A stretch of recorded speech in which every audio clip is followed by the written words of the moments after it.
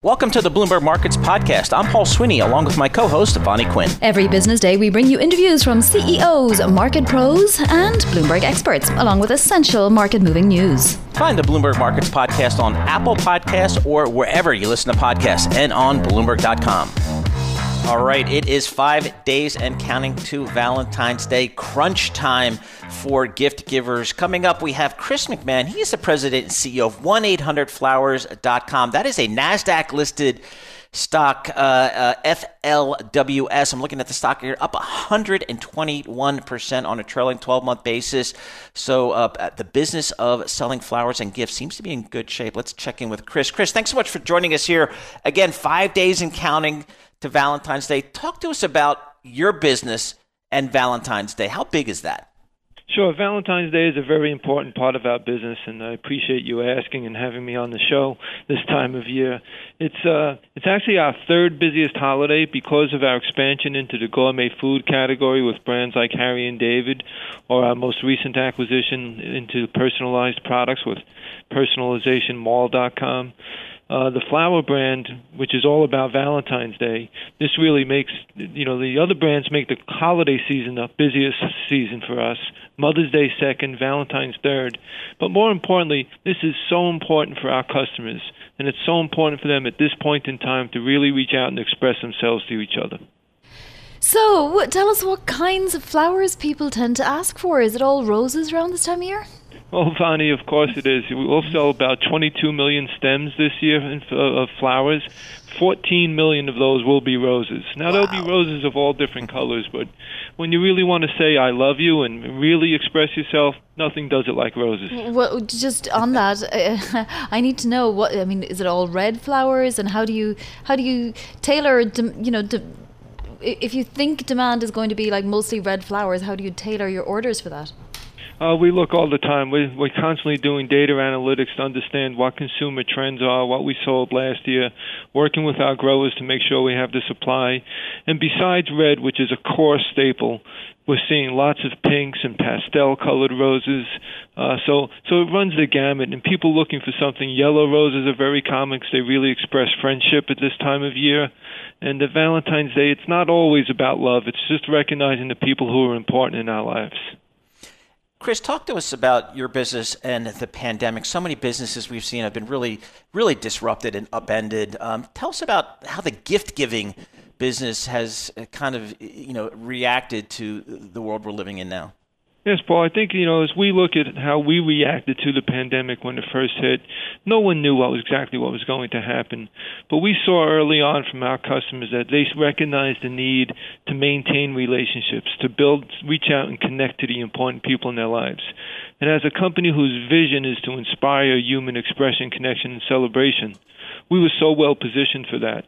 So while many businesses have been really dramatically hampered by this pandemic, it's been a pivotal moment for our company as we've embraced and leaned into the sentiments of the consumer, the shift from offline sales to online sales that we're so well positioned for, the trend of nesting, where we see companies like Personalization Mall just doing really, really well. So for us, we were accelerating our revenue for the past couple of years. It's accelerated more now as we've gone into the pandemic, and we're just so honored that customers turn to us to help them express and connect with the important people in their lives. Sure. Did your growers have trouble getting enough people to pick their flowers? Were there any kind of bottlenecks like that? I think in overall retail and supply chains, we've all had our challenges, but luckily we've been able to work together in partnership and really overcome those challenges, whether it's working with the growers here in the United States or in other parts of the world where some of our product comes from. So we've been able to, through collaborative partnership, we've been able to overcome many of those challenges and not really be disrupted in the industry. So 1-800-Flowers.com, that brand has been around forever, Chris, but you guys have also really diversified into Simply Chocolate, Sherry's Berries, the Popcorn Factory. What's the next avenue of growth for your company? Well, again, I think, Paul, as we look to say what we're really about, people look at us as a gifting company, but what we're really about is a company to help you express and connect and to celebrate. So our most recent acquisition that we did in the midst of this pandemic, believe it or not, was our largest acquisition ever of Personalization Mall. And that's brought us into a whole new product category. That's a trend we saw developing. People looking to personalize everything with being able to put their photographs on things, personalize the message, etc. So we'll be continuing to grow into that category, and then just looking for what else helps you to say something to someone who's important to you, whether it be something for free, whether it be something that costs $5, like our Cheryl's cookie cards, where you could send a personalized box with a single cookie in it just to say I'm thinking of you. So our mission, our vision is to just keep people connected and find more and more ways to make that easy for them. There's so many things on the personalization mall that I have ideas for. Chris, I'll be in touch. Thank you so much. That is Chris McCann. And of course, if you are ordering flowers or something more personalized for any of your loved ones, do call 1-800-FLOWERS before Valentine's Day. Well, we have a Secretary of State now. His name is Antony Blinken, and one of the first things that he is doing is trying to end the war in Yemen. He says it's priority and that the humanitarian crisis is no longer just palatable, which it hasn't been for a long, long time. So the US planning to revoke terrorist designations on Yemen's Houthi rebels. Let's bring in somebody who knows a lot more about this and about what Biden's foreign policy is likely to look like more broadly. Ariel Cohen is Senior Fellow at the Atlantic Council and founding principal of International Market Analysis. Ariel, thank you so much for joining. Obviously, Blinken feels very strongly about Yemen, which is great because it's been ignored for many, many, many months. What happens here? Is he successful in trying to end Yemen's war, or is this a case of the US getting involved where it shouldn't? The Yemen war is a humanitarian disaster. What is important to remember is that Iran is projecting power to Yemen and mobilizing, arming, training, equipping the Houthi rebels. And these are pretty underdeveloped folks in the Yemen who never, ever had their own missiles. So now the Houthis are shooting the Iranian missiles into Saudi Arabia, and whether you like them or don't like them, there's a lot of things we dislike about Saudi. They're our allies, and they've been our allies since 1945, when President Roosevelt and the founding king of Saudi Arabia, bin Abdulaziz, agreed on a strategic partnership. So to just say we're going to stop the war in Yemen is great, but you need a commitment from the Houthis to stop firing missiles at the Saudis, to stop attacking their oil fields, and from the Iranians who supposedly want to rejoin the nuclear agreement, JCPOA, with the United States and the others, to commit to pull out of Yemen and stop supporting the Houthis. If these elements are in, kudos to the State Department, to Tony Blinken, to President Biden for resolving a bloody and horrible conflict in the Yemen. All right, Ariel, let's broaden foreign policy out a little bit here under the Biden administration. The Biden administration, the president said he wants to re-engage in global diplomacy after 4 years of President Trump's America First agenda. How do you believe America will be embraced by the world once again as a leading voice in global diplomacy, or does it have to work to get that trust back? Well, first of all, we should remember that Trump came as a symptom of the fatigue a lot of folks in this country have with long wars, commitments in Iraq and Afghanistan that were going on for 20 years. Families lost their dear ones. It cost us probably $1 trillion to be engaged there. So there was a reaction. It didn't happen in an empty space just because Donald Trump had very poorly thought through ideas about the world, which he did. He did. He's a nationalist. He's an isolationist. Doesn't work like that in the 21st century. However, the rise of China and the wariness of our European allies to work with us, standing up to Putin in Russia, standing up to Xi Jinping in China. You see what the Europeans just did? Just before Biden was inaugurated, they signed a huge investment and trade agreement with Europe, and the Chinese rushed and signed a similar agreement in Asia. So this is not Barack Obama's world. This is not the world where then Vice President Biden was hugged by everybody. We have more challenges, bigger challenges, and we need to have, among other things, money to confront the rising China and other things. And instead, what I see is a commitment, almost an hysterical commitment to spend more and more money on things that are not directly applicable to this conflict with China and to boosting American engagement and presence around the world. Money is fungible. If we spend all this money on, let's say, the COVID package or the environmental policies, which are necessary as well, clearly they're necessary. But we need to keep the whole picture in mind and see the huge challenges in front of us in terms of international engagement, in terms of how we bring back the allies in Asia, India, Japan, the Philippines, Ariel? Vietnam, and in Europe. Yes. We only have a minute left. How will Biden approach China? Relations are not good between the U.S. and China right now. Well, this is a part of a huge systemic challenge to the United States. China is a rising power. China thinks that they're going to become the greatest economic power on the planet in this decade before 2030. And Xi Jinping, the Chinese leader, is more authoritarian, more dictatorial than anybody since Mao Zedong, and he compares himself to Mao. He wants to bring Taiwan back by hook or by crook, either politically or militarily. This is a huge challenge for President Biden. Dr. Ariel Cohen, thank you so much for joining us. Dr. Ariel Cohen, he's a senior fellow at the Atlantic Council, also a founding principal of International Market Analysis based in Washington, D.C. Let's get to our next guest, who is Austin Carr. He's written a great story about Apple being the $2.3 trillion fortress that Tim Cook built. We know that we have a meeting of business leaders with Joe Biden today. One of them won't be Tim Cook, not this time around, but he did have a meeting with Joe Biden back in 2012, and that's where Austin's story starts out. So, Austin, tell us what the sort of the drift of your story is, if you like. What is it about Cook and Apple that administrations really want to talk to? Yeah, I mean, one of the things that we wanted to focus on with this story was Tim Cook's diplomacy skills.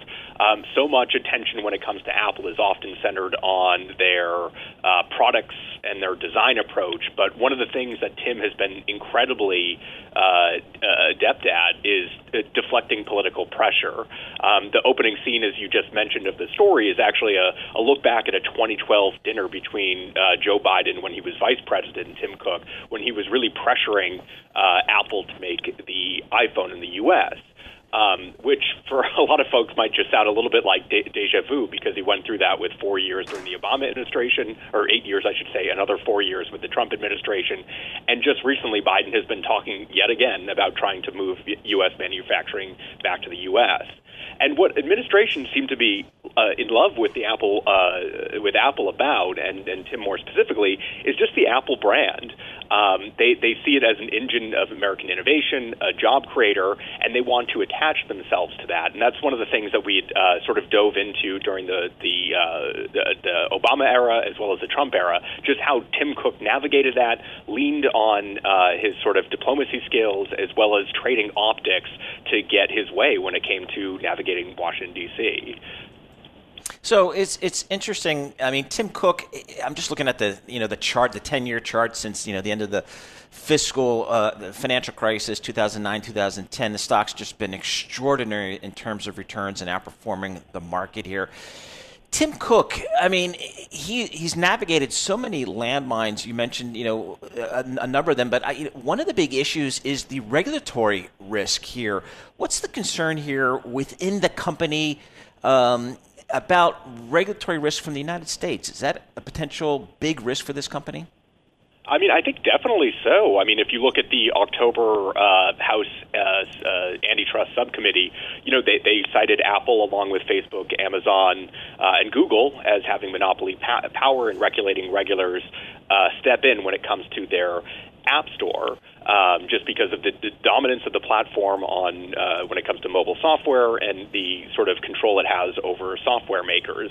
At the same time, if you sort of zoom out, I would say Apple has been less scrutinized versus the other companies out there like Google and Facebook, especially. If you saw the testimony some months back, a lot of the ire from Congress was focused on Mark Zuckerberg or Sundar Pichai rather than Tim Cook. And I think one of that reasons is just the narrative he's able to build. He's been very public and very vocal in sort of not being on the defensive, but actually attacking. He's most recently been counterpunching and saying, just in recent weeks that, the government should be focused on reforming social media companies because of their data exploitation, that's a larger issue than perhaps Apple might be with its App Store. And they're very just clever, again, about deflecting those politics and winning that public messaging war, essentially using the Apple marketing that's so famous, but for political issues. Exactly, deflecting. Well, obviously the social media companies are in for a few months of toughness, I would imagine, both here and in Europe. But once that's over, and sort of the way will be free for regulators here and in Europe to go after Apple in a big way on everything from taxes to App Store to how it treats its customers and competition and so on. What are they most vulnerable in?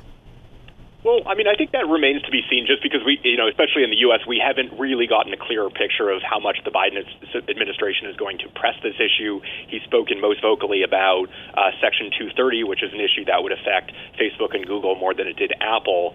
But if you look at the Trump era, for just lessons, just consider how uniquely vulnerable Apple was during that time frame, considering how reliant its supply chain was on China and how much the Trump administration was going after that dynamic through trade war pressure, tariff threats, and so forth, that some analysts really thought would blow up the company's supply chain and really force them to have to find new geographies to manufacture things, which it could not have done overnight, especially amid the COVID-19 pandemic.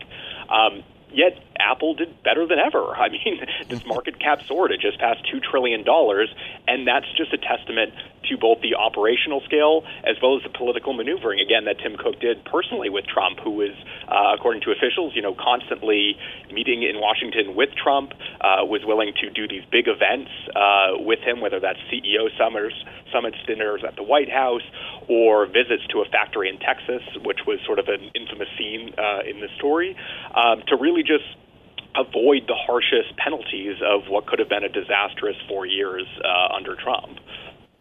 Austin, thank you so much for this story. Just a fascinating story. Austin Carr, Bloomberg technology reporter. His story, Bloomberg Businessweek magazine. Apple is a $2.3 trillion fortress that Tim Cook built. It is time for Bloomberg Opinion. Today we're joined by Timothy O'Brien, senior columnist for Bloomberg Opinion, coming to us from the foodie capital of Montclair, New Jersey. Tim, we've got the impeachment trial kicking off today. By all accounts, a conviction is highly unlikely. What would constitute a win or a good showing on the part of the Democrats? Well, I think there's still a lot that voters and citizens don't know about what occurred on January 6th in terms of who planned the event prior to it occurring, who coordinated what occurred there. Did the White House know? How much did Trump know? What did his campaign know? It would be a useful exercise if this trial got at that, because it's vitally important for the law and I think the historical record. But political concerns are driving this one, obviously. And I don't know, there's a lot of debate on that very issue within the Democratic Party itself. There's some folks pushing for a speedy trial, and there's others asking for a more deliberative process that airs everything. I think the White House seems to prefer a speedy trial as well. But again, these are political issues that are driving that debate, not the legal values, I think. For sure. Tim, if there are no witnesses allowed, how would we find out some details of the type that you just enunciated? I don't know. Yeah. I frankly don't know. I don't know why witnesses aren't being subpoenaed and required to testify under oath, including Donald Trump. I don't know why there isn't a more aggressive effort to collect that kind of evidence. I should say I do know but I think it amounts to a travesty that I think historically people will look back on this and see it as Democrats once again caving to more savvy and street smart Republicans who know how to muscle procedure along at the expense, I think, of better outcomes. Tim, what role, if any, is the White House playing in this process? Well, certainly Biden has sat back and has not had any comment about it, but behind the scenes, there certainly has been a lot of indications that the White House would prefer that the trial is expeditious and that it doesn't gum up the machinery. And I think their concerns are it could derail Biden's ability to get more COVID-19 legislation passed. It would hinder his ability to form his cabinet. It's not clear to me that that's actually the case, but there's a concern about that in the White House. Will Trump's defense be able to, put forward a case that will defeat the case of all of the managers? So there's 2, 4, 6, 8, 9 managers from Jamie Raskin to Madeleine Dean, and surely they'll have, a good case. Will the defense be able to knock that case down? Well, I think, an acquittal is pretty baked in here now, Vani. The Democrats would need 67 votes finding Trump guilty, and I don't think there's any possibility they're going to get there. It looks now like Republicans are going to, march in lockstep on this one. So, unfortunately, it looks like whether or not Trump's defense mounts a good case may be irrelevant to the outcome. But in terms of their raw argument, it is a pretty ridiculous one. It's founded on two things: that a president can't be impeached, and a former president can't be impeached, even though Trump was president at the time he was impeached, which makes that claim, I think, irrelevant, and that Trump was merely exercising his free speech rights when he told marchers in Washington that he would lead them down Pennsylvania Avenue, and they needed to fight to make sure their country wasn't taken away from them. We all are protected by free speech, but no one's allowed to go into a movie theater and scream fire. So I think on legal grounds, both of those issues aren't very strong, but they had to say something because Trump is getting tried. Tim, do we know for a fact that no witnesses will be called? We won't know, Paul. That's a great question. It appears that that's not going to be the case. But the procedures around this have been very murky up until the very moment that we're speaking right now. We may see when this launches this afternoon that they will begin calling witnesses. Lindsey Graham was on Fox saying that if the Democrats call witnesses, he's going to make sure that the Republicans call lots of witnesses too. I think the threat there is that he would try that would then amount to slowing the whole thing down. But all indications are that witnesses aren't going to be called. We know that there's going to be a sort of a 4-hour initial proceeding on the constitutionality of the whole thing, and then sort of 16 hours for both sides to present cases and so on. Will this be wrapped up extraordinarily fast, do you think, Tim? Will we know most of what we're going to find out by Friday even? That's possible. I think it really depends on how it moves procedurally, Vani, and it could be wrapped up in a few days. I think it'll be unfortunate if that's the case from a legal standpoint, but again, I think some of the political realities around there mean that may happen. So, Tim, outside of these impeachment process, you've been following President Trump for decades here. What is his greatest legal risk outside of these impeachment processes? There are tax and financial fraud investigations afoot in the state of New York. One is with the New York State Attorney General. That's a civil case. I think the more threatening case to him is with the Manhattan District Attorney, which is a criminal case, and it would bring criminal charges and penalties if it goes all the way to the finish line, and that involves again possible tax fraud, accounting fraud, financial fraud, campaign finance fraud, and I think that's very front of mind for Trump. I think it's one of the reasons. I think the legal perils that were facing him was a very significant reason for him fearing losing the insulation of the Oval Office when he lost the election.